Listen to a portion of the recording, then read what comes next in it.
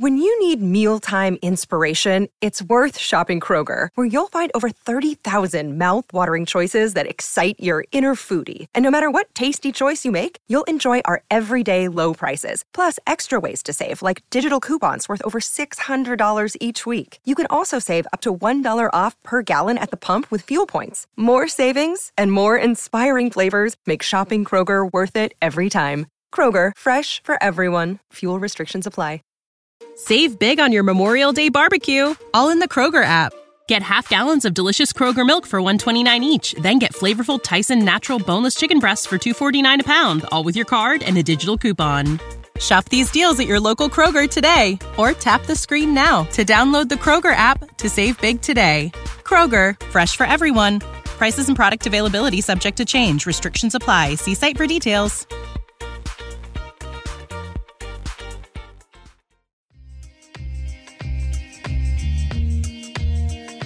Welcome to 3 Yards Per Carry, a podcast covering the Miami Dolphins and the NFL. Now, here's your hosts, Chris, Alf, and Simon.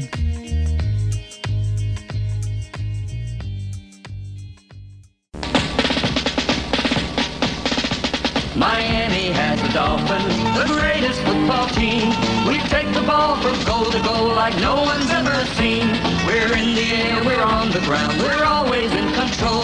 And when you say Miami, you're talking Super Bowl, 'cause we're the Miami Dolphins. Welcome to another Victory Monday, 3 yards per carry. The Miami Dolphins, your Miami Dolphins, are 9-3 after a convincing 45-15 victory over the Washington Commanders yesterday. The Dolphins are now 2-0 post-Thanksgiving, kind of the right time to hit your stride. 9-3 for the first time since 2001, and our largest road victory since 1978, when Alf was merely 25 years old. The show, as always, is brought to you by Prize Picks. Use the promo code 3 yards, the number 3 yards, get $100 match bonus on your $100 deposit. And, of course, by our friends at Manscaped, get 20% off and free shipping with the code 5RSN at manscaped.com. That's 20% off and free shipping at manscaped.com, and use the code 5RSN. Alf, I'll come to you first, given that you're the elder statesman of the group. How would you reflect 24 hours later on Miami's convincing victory? We talked about it in the previous show, didn't we? We wanted, a fairly fulsome and a collective offensive performance, and I feel like we had a very good offensive performance, a very good defensive performance, albeit against arguably the worst team we'll play all year. But nevertheless, you still got to beat who's in front of you, and we did that convincingly. Well, first of all, we played the Patriots, and I don't know if you saw their game yesterday, but I might be a proponent for relegation. I don't know how it will work in the NFL, but that Patriot team doesn't belong in the NFL. I don't know if you saw them play yesterday. I mean, it's pretty clear though that Patriots team is obviously tanking for Caleb Williams or Drake May. I mean, I don't think there's any doubt about that now. Yeah, there's absolutely no doubt about that. That's a team that finished closer to the Eagles than we did, and we lost by 14 to the Eagles. They lost by 5. They beat the Packers, who are it's a by the by. But anyway, Washington weren't very good, but we did exactly what we needed to do and did it in a very convincing style, I think is the point. Yeah, I said so on the previous show. I wanted to see a completely clean, forceful effort on all phases, and I think we got that. We even got Jason Sanders to thunder home what was that, a 47, 48-yarder? There was really nothing to be mad about. Now, there was a couple of blemishes, I would say, especially in the run game.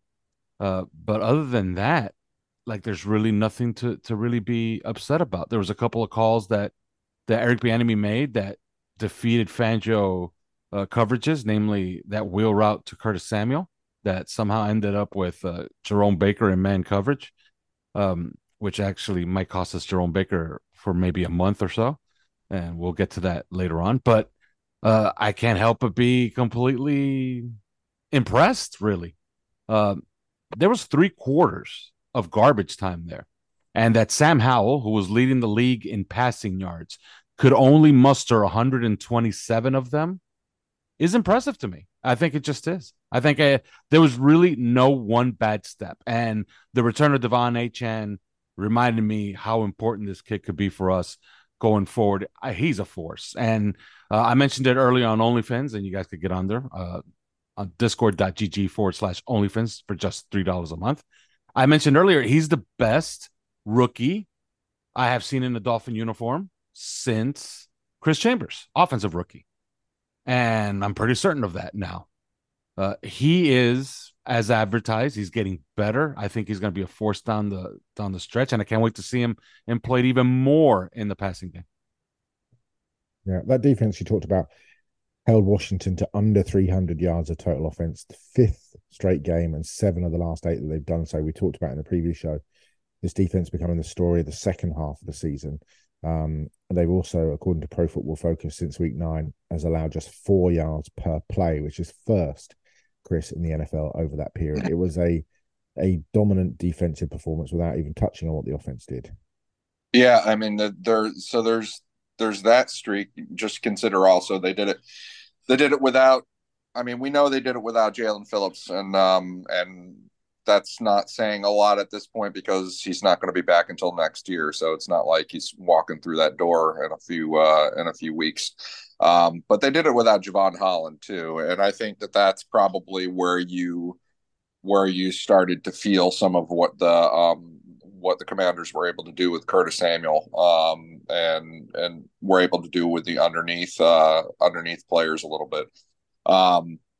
Yeah, so they did it without Javon Holland, and they still held them. They held the league's, whether you hold him in high esteem or not, Sam Howell was the league's passing leader entering the game. And yeah, it's a really remarkable job that they did in coverage. Terry McLaurin was completely blanked out. I mean, he said after the game he got in a lot of cardio.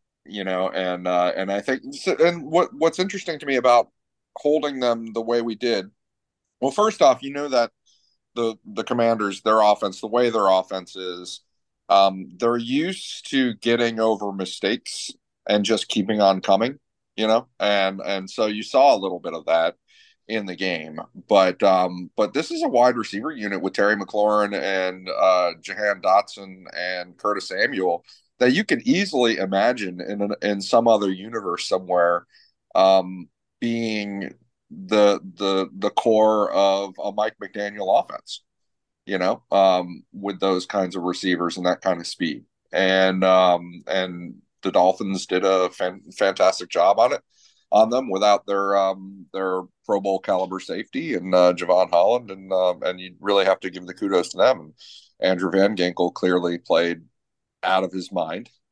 Emmanuel Ogbah didn't even get many snaps, and yet he still made an impact.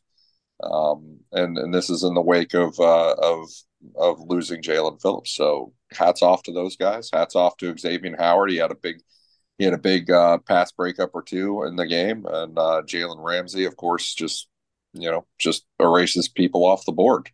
So yeah.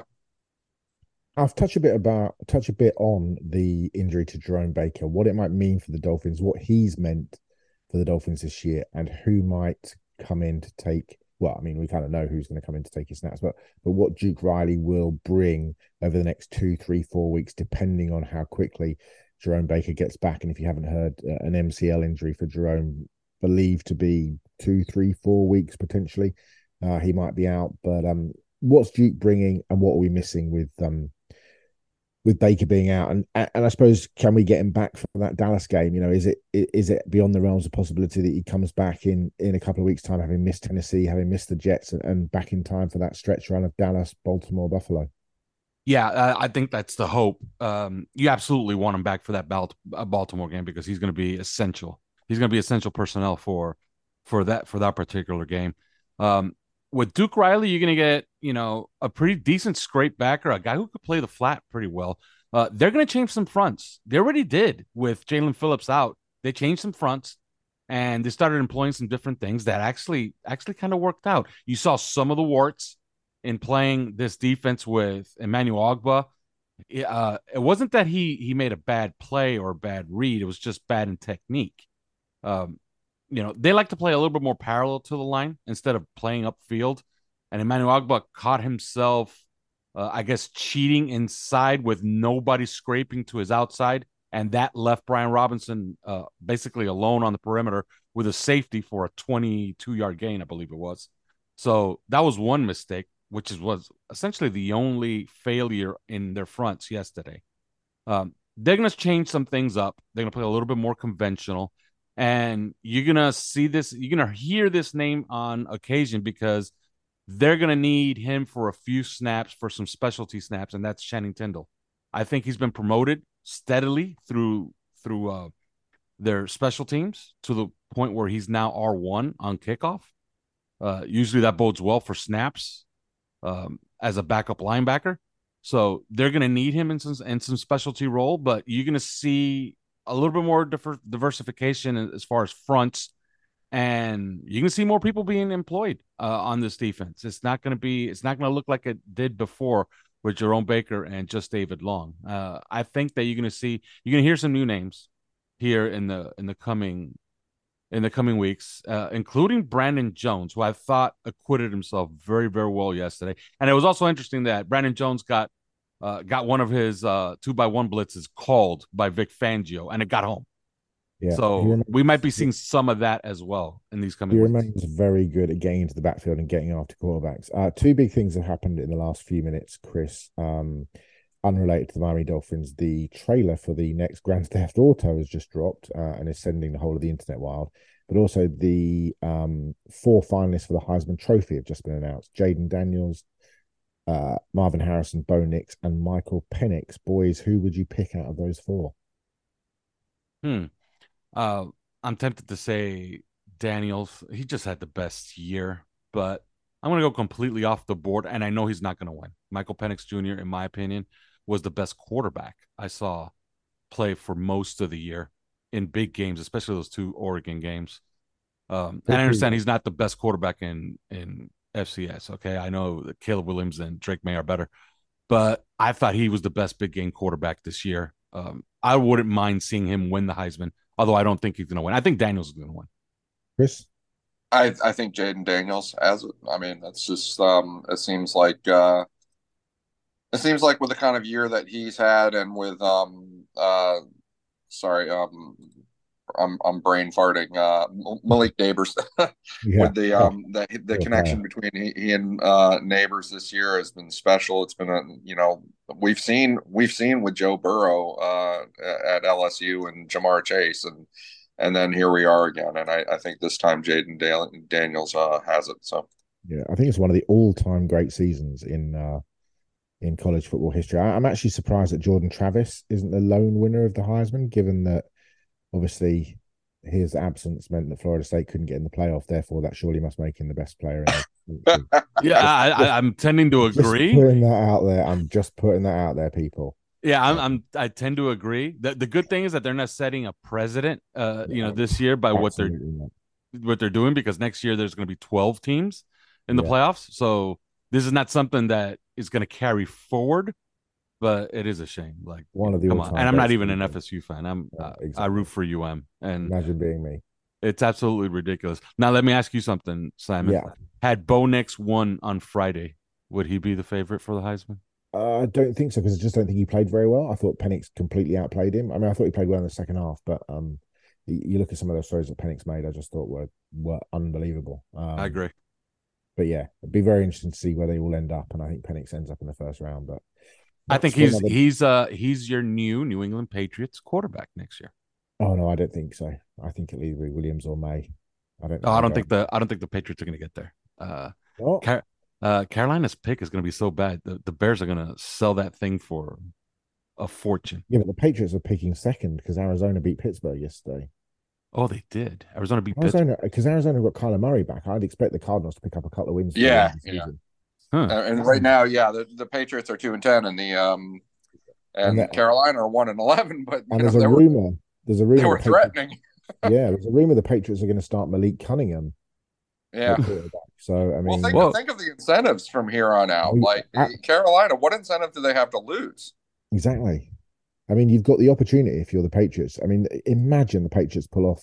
I mean, it'd be bad enough having Drake May as well, but imagine if they pull off Caleb Caleb Williams. Williams. I mean, Caleb Caleb. Williams. I mean, that would be that. Although I get the sense that Caleb Depressing. Williams will have something to say about that. Yeah. Well, but being coached by better. I mean, the Panthers have got the Saints, the Falcons, the Packers, the Jags, and the Buccaneers. So, I mean, could do. I mean, they lost 21-18 on the road in Tampa yesterday, so they could pick up a win at home in the final game of the season and screw the whole thing over. Although Belichick will probably get fired and they'll bring in somebody else to coach. Well, that's the other thing. I mean, Caleb Williams. If you're Caleb Williams, it's probably not going to be Belichick at this point. Absolutely. Anyway, back to our regularly scheduled programming. I just want to talk a little bit about the back end, because it feels like, obviously we talked about Brandon Jones there, Javon Holland being out, but the job that the cornerbacks are doing, and by cornerbacks I don't just mean Xavier Howard and Jalen Ramsey, but also Kadeko, who's sliding back inside to the nickel where he feels and looks much more comfortable.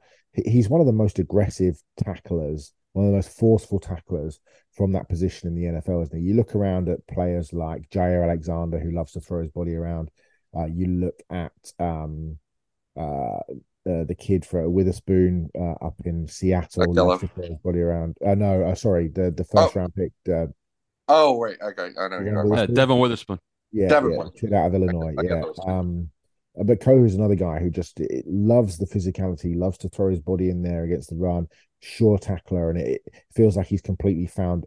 I mean, the two-part question. One, it feels like he's back home in the nickel, but also just talk a little bit, Chris, about the way that this defense generally from the back end forwards has kind of really filled out what Vic Fangio wanted it to do. And we knew it would take a bit of time. And lots of people a few weeks ago going, "Oh, Fangio's been overrated," and we knew it was going to take a bit of time for this defense to click, and now it finally is clicking. And it kind of feels like it starts on the back end with those two corners locking everything down.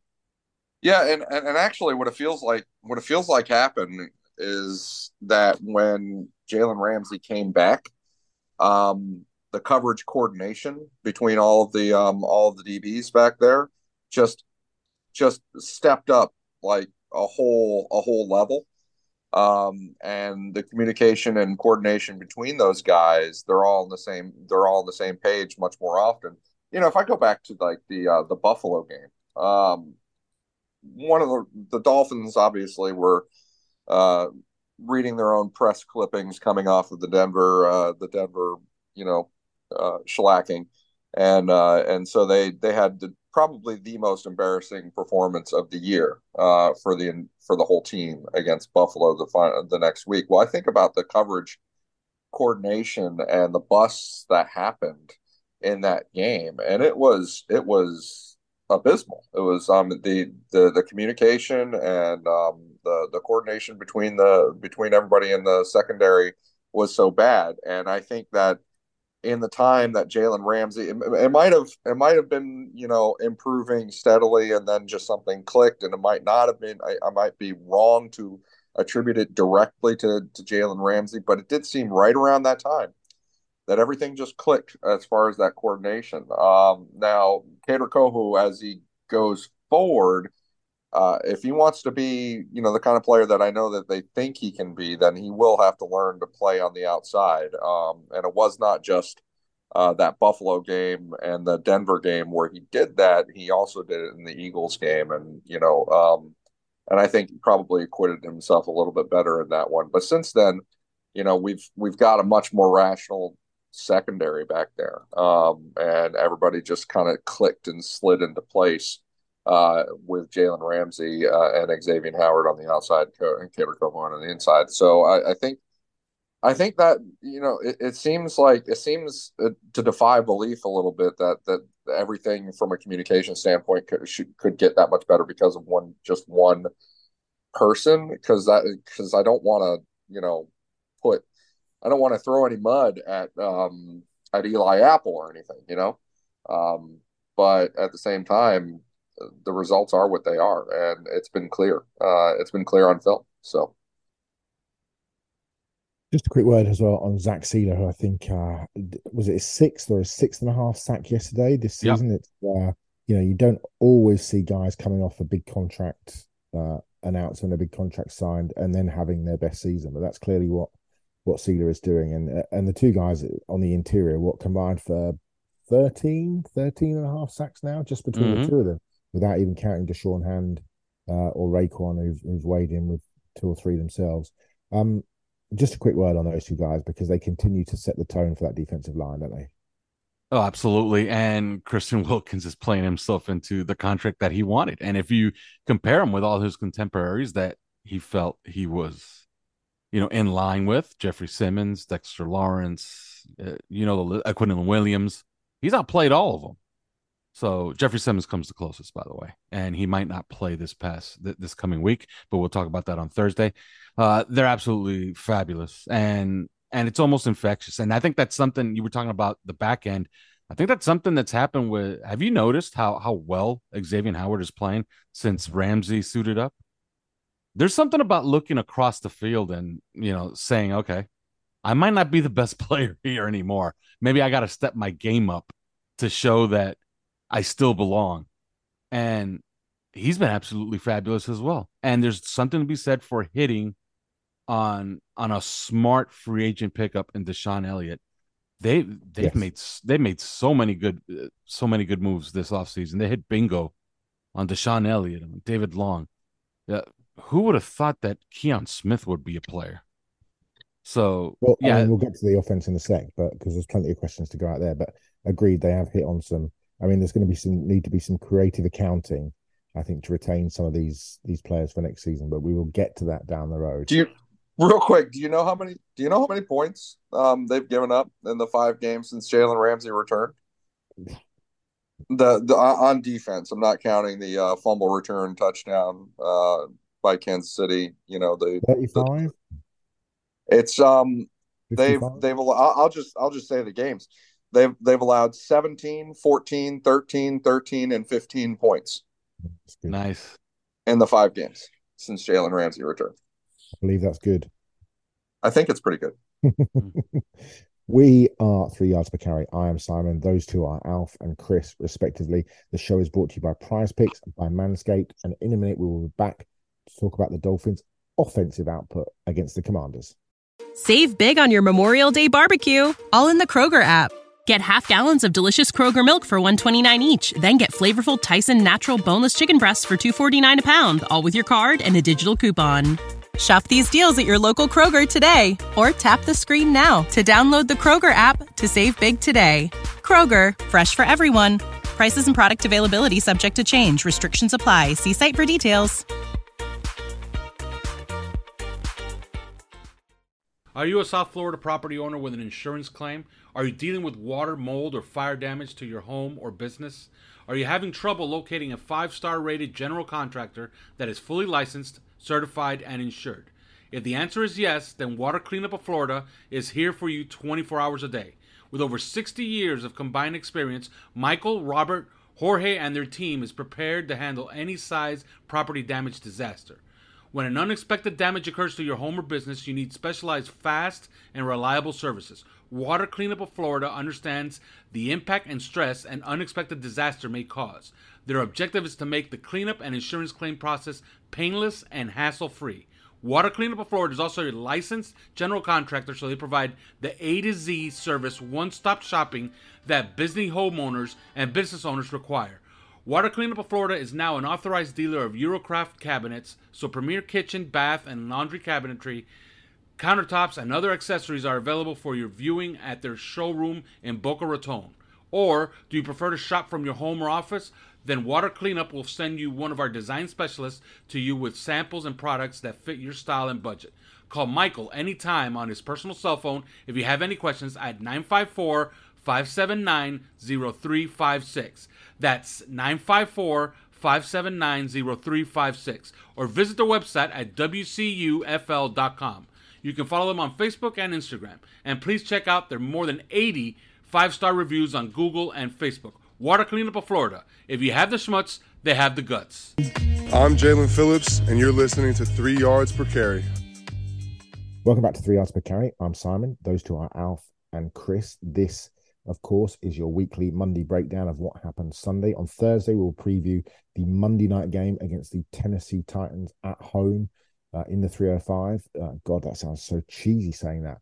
But speaking of the 305, the Dolphins now have 4 of their last 5 games back at home, which is for a team that excels back at Hard Rock Stadium, that is a boon heading into the final few weeks of the season. The offensive output yesterday, gentlemen, was very strong, led, of course, by the quarterback, who had another excellent day, of course, by Tyreek Hill. I kind of want to start with a bit of a negative, and I kind of just want to get it out of the way a little bit, but Jalen Waddle's hands are becoming a concern. We've had a number of significant drops earlier in the season. They almost seem to be mounting up. There was a couple yesterday, a key one. There was a contested catch down the field into the low red zone that he dropped in traffic. You kind of take it or leave, but there was certainly one wide open in the middle of the field that he just put down on the floor. Is this becoming a concern? And if so, what needs to be done? Because he's had, he probably doesn't have 10 out of 10 hands, but he's probably shown sort of 7.5, 8 out of 10 hands to this point as a professional. But you kind of list him at 5.5, 6 the way it's going at the moment. Is this an issue? I think it is. I think he needs to, this is not going to be fixed this season. You can do all the extra work that you can, and you're not going to fix it. This is something for the off season. He's going to need a long off season and get with the coaches and possibly even hire a coach. Some of this is confidence, and you got to keep going back to him though. And I hope it doesn't get to the point, and I'm starting to think that it has at certain moments, because you could see how Tua relies on Tyreek Hill more than usual. And I hope it's not going to get to the point where Tua loses some confidence in Jalen Waddle. But yeah, he does have to pick this up. He does have to fix this. A little bit more diversity as far as personnel might be warranted, but extra work, get him more involved with something easier to get his confidence up. But he's a guy that they have to get in line with the program before the playoffs come around, because he's extremely important. He's going to be counted on to make a big play one moment or the other down the stretch. This was a bad game for him. I completely attribute that drop on that bomb down the field. That it fell at your feet. I know that you're in traffic, but you're one of the better wide receivers in football. Make that catch. If the ball fell at your feet, and that was a 45-yard gain to be had. And the other one, I completely agree with you. There was like nobody around him. He catches that, he could turn around, and who knows? If he makes somebody miss, he might go the distance. So absolutely, I agree. I'm gonna take the other side of that. Actually, I'm not as concerned. First off, he's always been a guy that jumps into the catch, which is annoying. And I know Wes Welker probably doesn't love it either. Guys who have to jump to catch the ball. One of the reasons that that I've heard a long time ago that receivers do that is because it actually does by jumping. And getting into the air and stopping, the feet and the footsteps and all that, it actually does quiet the eye down a little bit, so that you can see the ball in a little bit better.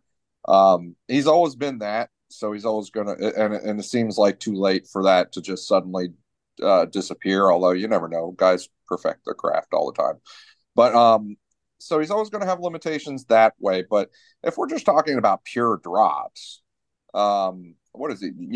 Depending on who's tallying, he's got like 6 this year, and 3 of them really came in one game.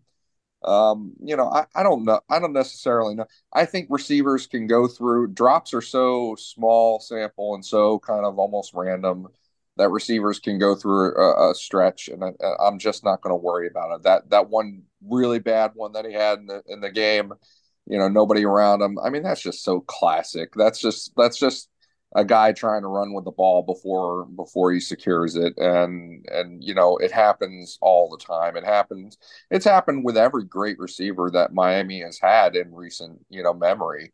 Whether it's a great receiver, good receiver, whatever you want to call it, whether it's Brandon Marshall or Mike Wallace or, whoever.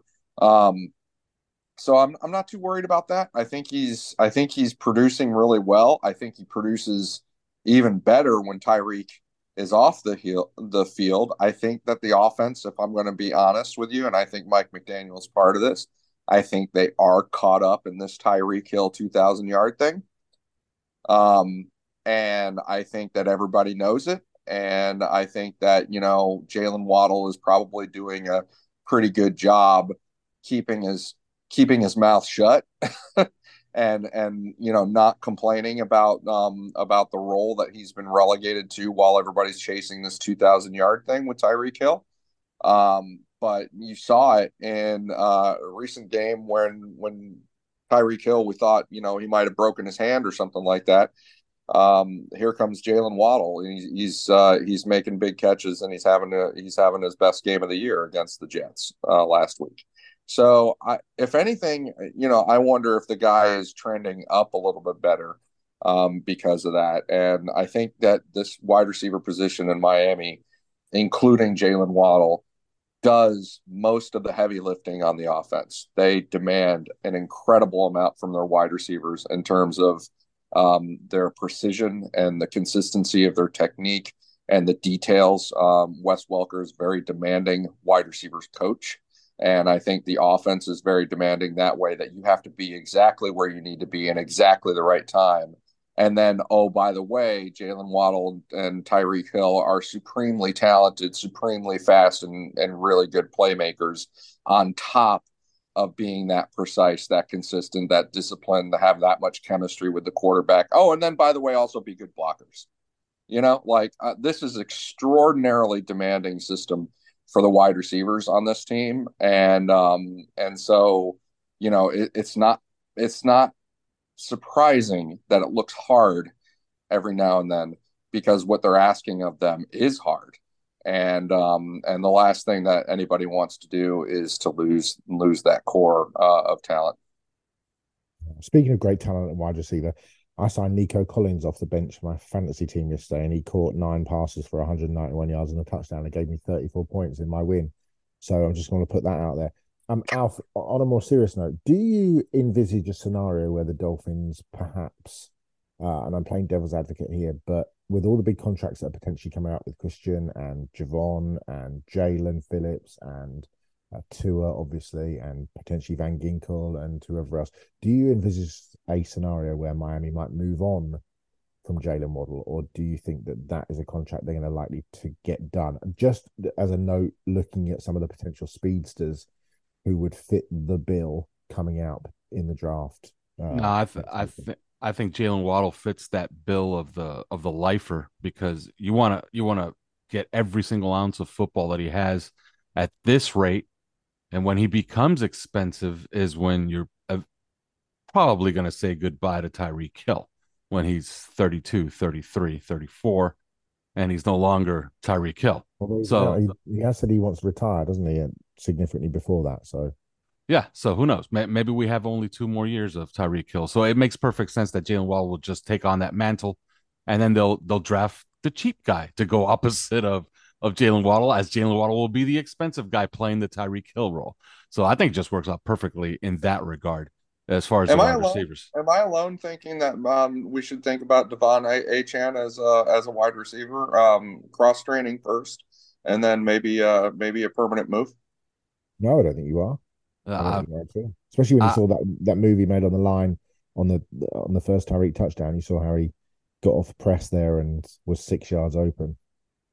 Mm-hmm. Absolutely. I said it earlier on in the show, and I've been saying this all day today. He's the best offensive rookie I can remember on this team since Chris Chambers. I don't know if you guys have somebody different.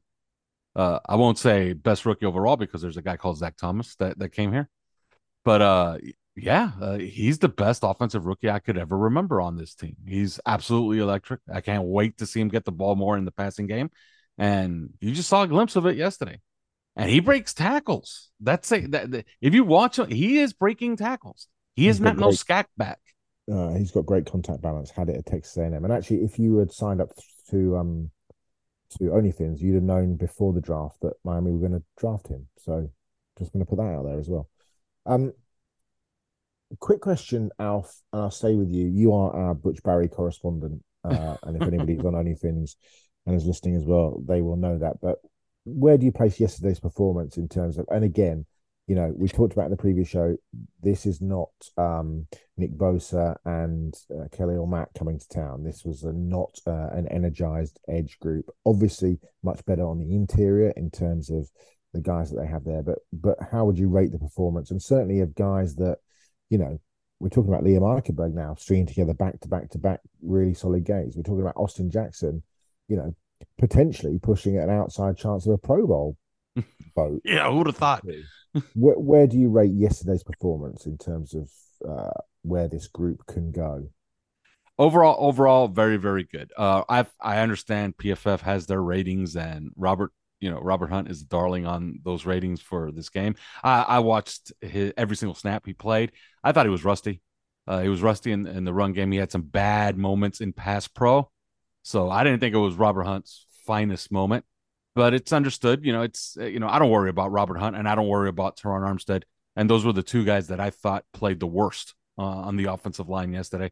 Teron Armstead was his usual steady self in pass pro, but he was missing landmarks in the run game, and he whiffed on a couple of blocks, and he also tried to hook a guy a couple of times and got overpowered. So I didn't think Teron Armstead was particularly great. And like I said, Rob Hunt I thought was very, very rusty, but I don't worry about those guys. Those guys are going to be good. They might even be completely elite, maybe even next week. So I don't worry about those guys. But the rest of these guys, my God, is Liam Eichenberg actually good? He looked great in this game. We know Connor Williams is coming on, and we know Austin Jackson is just stacking these weeks. Although I don't think he was all that great against the Jets, but he was pretty good in this one. But Liam Eichenberg, like, where's this coming from? Like, I wasn't his biggest fan, but I think I have to admit, I think he is the left guard going forward. I think that they found their five for the playoffs, and you saw them start yesterday against the Commanders. And I know Chris wants to talk about this guy, but Keon Smith just looks fabulous on tape. I don't know if he's going to hold up in pass pro, because we just haven't seen him do it for 35, 40 pass snaps. But in the run game, he is absolutely fabulous. I mean, what a find. Even if this guy ends up becoming, Teron Armstead's valet next year, like Kendall Lamb was this year, even if he's just that, it's what a reclamation project. This is the guy that we thought was not an NFL player, did not belong on an NFL field. And now he's showing these chops. I guess that's what they saw. They saw a 6'5", 310-pound guy that could move really well. And they said, you know what? We're going to work with that. And we're going to turn that into the kind of offensive lineman or the kind of offensive tackle that we need for this system. Mobile, kind of hostile, too. I don't know if you watched a couple of his snaps. He's not afraid to drive somebody, even when you're up 30 points. And they might be a little bit chippy because, why are you leaning on me up 30 points, So very, very impressed with the offensive line, especially since the two warts were Teron Armstead and Robert Hunt, and I don't worry about those two at all. Chris, you've been a big exponent. What a big proponent of Keon Smith, who I would say was our third string left tackle, actually, because I think Kendall Lamb is a better player, but it's a hell of a position for the Dolphins to be in, given the precipitous nature of Teron Armstead's body. Mm-hmm. Well, that was one of the revelations of preseason, and it was one of those things that I kept trying to tell people. I don't understand. I don't know if everybody kind of realized what was developing and what was happening in the preseason, because we all headed into the year, and we were not alone, most worried about the offensive line, right? Did they do enough here? Is this the weakness in the Death Star? Is this, we had a lot of questions, and here we sit in the preseason. We're watching Kendall Lamb play. We're watching Keon Smith play, who was tragic as a right tackle last year in preseason. Let's be honest. And then we're watching also, let's not forget Ryan Hayes on the practice squad. And we're watching all these guys play, and particularly, Lamb and Smith, well, and Hayes too, let's include him. They're all playing really, really well. It's all very clear that they operate very well in this offense. And it's like, if this is what it looks like, then this is huge for the Miami Dolphins. Absolutely huge. Can't be overstated, or because we didn't expect Teron Armstead to play the full year. And we were right for that. So Kendall Lamb gets in there. He's achieving some of the best ratings as a pass blocker that ESPN's next gen stats are able to give. He's still among the top rated pass block win rate guys in all of the NFL, even though he hasn't been playing because Teron Armstead's been back and Keon Smith's been playing.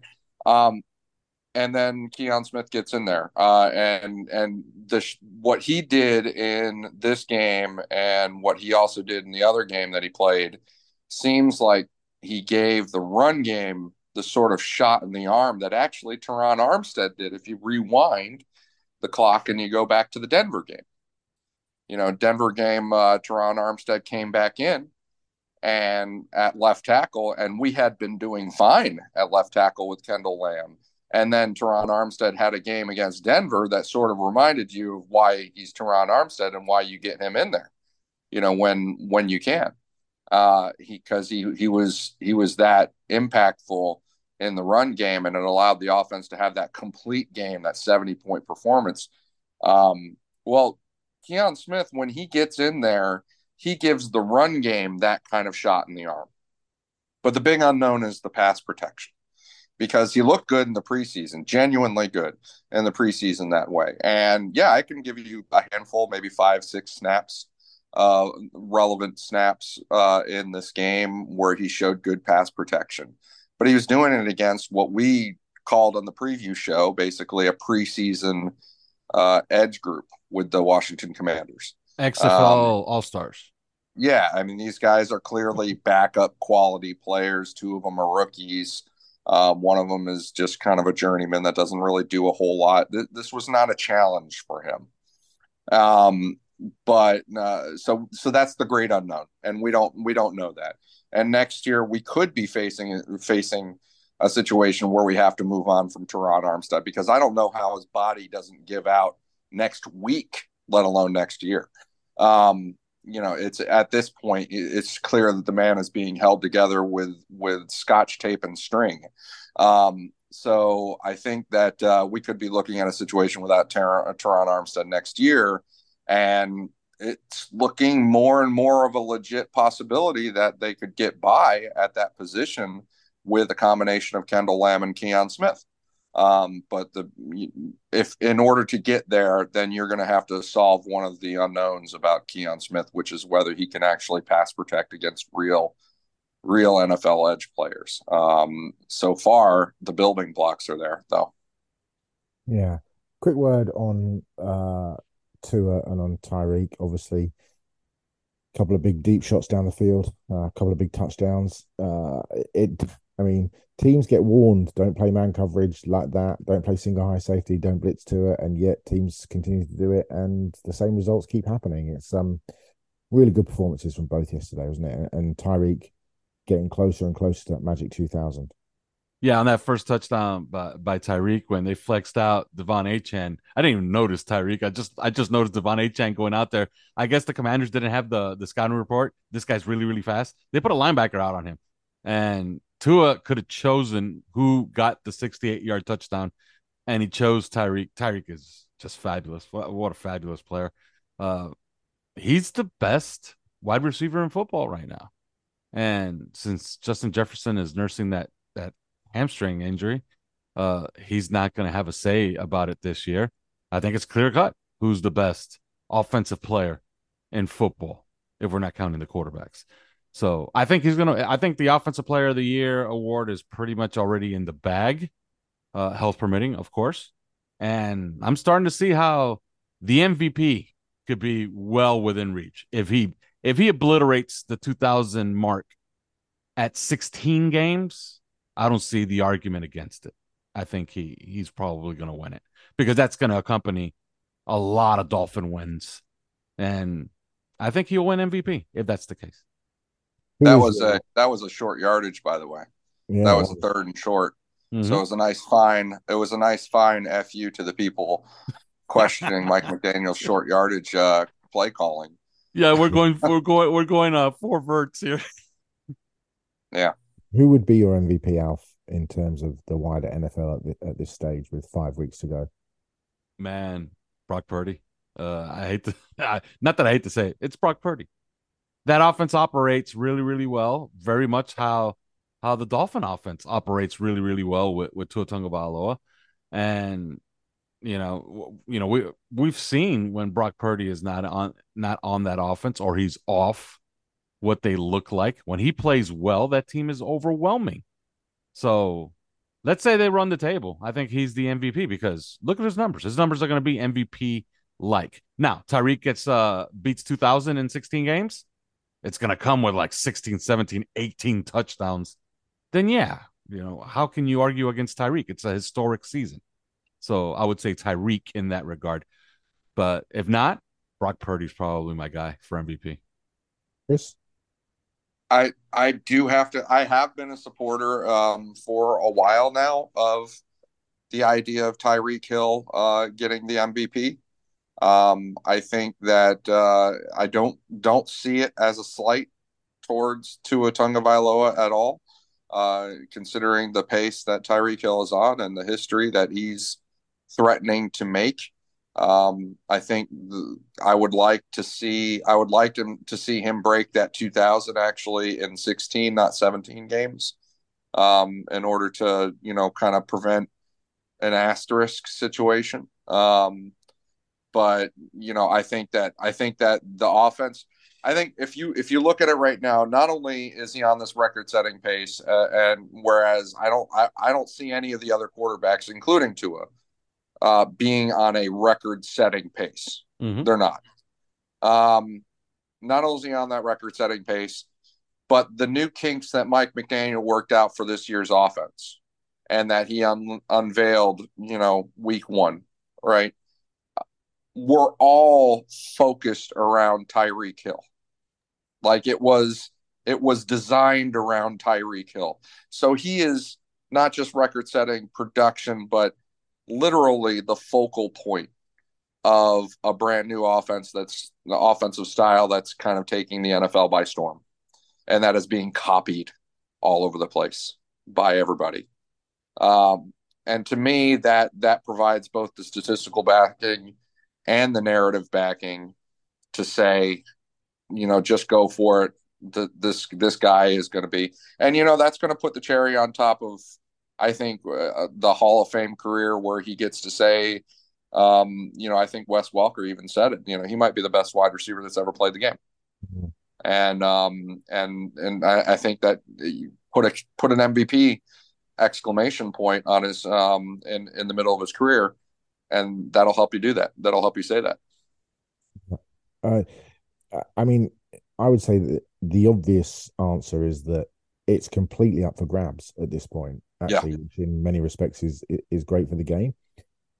And it almost fluctuates week by week. And there was a point yesterday where I thought that, if Tua gets into the sort of the 350s and maybe throws one or two more touchdowns, that, all of a sudden he becomes the favorite again. And I think at this point with 5 weeks to go, Brock, Dak, I think Dak's had a great last few weeks.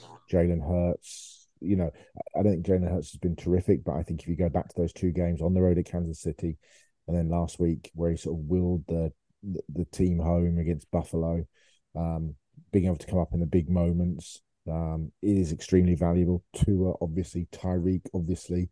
I think Lamar, who was probably a lot of people's mid-season MVP. Patrick Mahomes hit the buffers yesterday. It really is up for grabs. And you kind of feel like, if Tua can go onto national television on Monday night against the Titans and put up a big, big game with some big numbers, who knows? It's going to be very close when it's all said and done. And I think the winner will come from one of those guys. But if it is going to be a non-quarterback, then, you'd have to say it would have to be Tyreek, despite, Christian McCaffrey's obviously had a great year. CeeDee Lamb's had a great year, but I just can't see them giving it to somebody who doesn't do something other than break Calvin Johnson's record and, essentially bust the 2,000 barrier. Right, we are coming to the end of the show. This, as always, has been 3 yards per carry, brought to you by Prize Picks and by Manscaped. Gentlemen, it's time for you to give out some awards and your weekly kind of award as to who you thought was the Dolphins' own MVP yesterday in the game against the Commanders, in a game in which I think I was the closest to getting the score right. I'm just going to put that out there.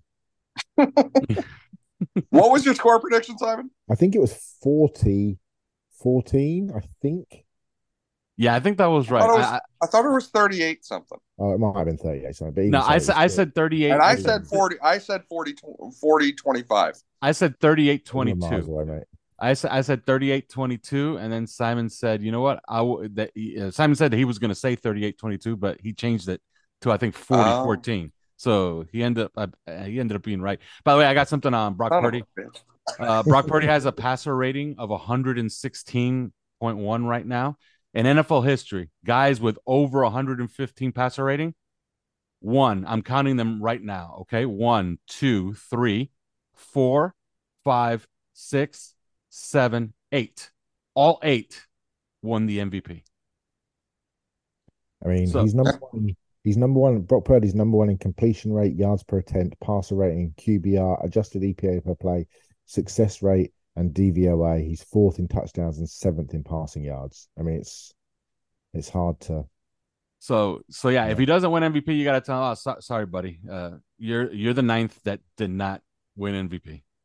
But the other 8, by the way, I can name them. It's Tom Brady, Peyton Manning. You know the names. Aaron Rodgers 3 times. Apparently, it's the system. He's pretty good. Talent around him, but I have just heard there is some breaking news that apparently Joe Montana is going to hand back his MVP awards for playing with Jerry Rice and John Taylor and Roger Craig and Ricky Waters and those guys. So I don't know. By the way, there's one guy in NFL history that had a passer rating of 115 and did not win the MVP, but he did get MVP votes. You want to guess, Simon? I think you know this. What era are we talking? Chad Pennington? Very recent history. Nope, not Chad Pennington. Very recent history. Well, I have no idea, mate. And the reason he didn't was because Aaron Rodgers had a much better passer rating. Oh, okay. So you know who finished 3rd in MVP that year? Hit me. Ryan Tannehill. Ryan Tannehill, yes, of course. With a 117 passer rating that year. But he got comeback. Did he get comeback player of the year? Yes, he did. He got comeback player of the year. Yeah. Before we do our sort of MVPs for yesterday, the Zach Wilson story that Diana Rossini broke this afternoon or this evening on The Athletic is astonishing, isn't it? I mean, that is astonishing. Yeah, and I don't doubt her. She is Robert Saleh is already denying it, but that's explosive. Of course he is. Hey Zach, here's this is gonna be a great opportunity for you, man. You might even get to start against a high profile game against the Dolphins. Nah, I don't want to, Robert. I'm reluctant to do this behind that offensive line. I'm not doing this no more. That is astonishing. I mean, can you imagine, Hackett saying, Zach, how would you like to be the starter of the New York Football Jets? And Wilson's just like, do I have to? Yeah, that's nice. That's nice. I think Trevor. Give the job to Trevor. I think he's all right. Give him the job. That's crazy. Yeah, that's crazy. Yeah. We're giving out. I can't wait to give out this game ball. It's my turn, right? Hit me. It's the best film. And I was watching today. I was watching the offensive line. Look, it's too easy to give it to Tyreek Hill, and I might never have the opportunity to give this game ball to this guy ever. And we all know Tyreek Hill was the best player yesterday. Tua was also really, really good. But my game ball goes to Liam Eichenberg. He was absolutely damn near perfect in this game. So Liam Eichenberg gets my game ball, not because of sympathy or anything. He actually played one of the better games at guard that any guard for the Dolphins has played this year. Chris? I am going to give it to Tua Tagovailoa in this game. I thought he had the best game probably of the season for him this year. Obviously, Tyreek Hill is a great talent and had a really good game. But, it's going to come down to actually that second touchdown. That's so controversial that everybody is saying, hey, Tua threw it to the wrong shoulder, Tua threw it to the wrong area, and Tyreek Hill had to correct everybody and said, and say, I thought so too, but then I looked at the tablet and realized that I had the wrong coverage and ran the completely wrong route. And Tua ended up, he saw what Tyreek was doing, and he actually, Tyreek said that he actually changed it a little bit so that he could still go up and get it and make the right read and run into the ball. And I think that Tua threw a better ball than Tyreek ran a route on that one. And I think overall, just the pocket presence and the game that Tua had was stunning. Was just stunning. It was really good. It was the best we've seen in a while. And I think that he was truly the MVP of that game.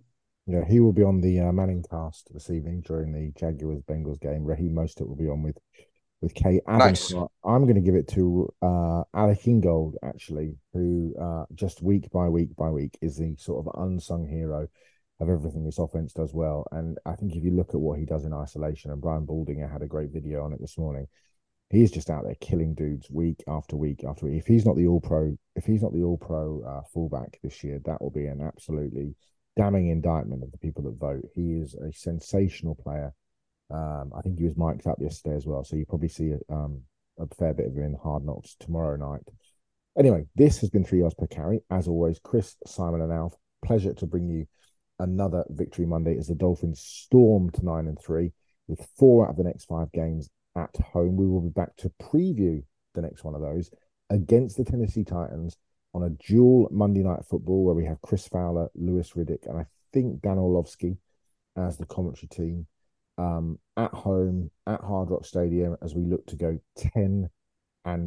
Thanks for listening. As always, you can find us on OnlyFins. You can find us on Twitter at 3 yards per carry, which is also where you'll find the details to sign up to OnlyFins, which is our great little Dolphins community. We will look forward to seeing you on there if you join us. And if you don't, we will see you on Thursday night on the preview show. Have a good week.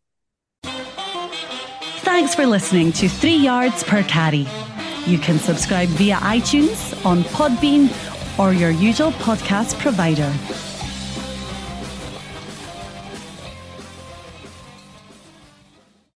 When you need mealtime inspiration, it's worth shopping Kroger, where you'll find over 30,000 mouth-watering choices that excite your inner foodie. And no matter what tasty choice you make, you'll enjoy our everyday low prices, plus extra ways to save, like digital coupons worth over $600 each week. You can also save up to $1 off per gallon at the pump with fuel points. More savings and more inspiring flavors make shopping Kroger worth it every time. Kroger, fresh for everyone. Fuel restrictions apply. Save big on your Memorial Day barbecue, all in the Kroger app. Get half gallons of delicious Kroger milk for $1.29 each. Then get flavorful Tyson natural boneless chicken breasts for $2.49 a pound, all with your card and a digital coupon. Shop these deals at your local Kroger today, or tap the screen now to download the Kroger app to save big today. Kroger, fresh for everyone. Prices and product availability subject to change. Restrictions apply. See site for details.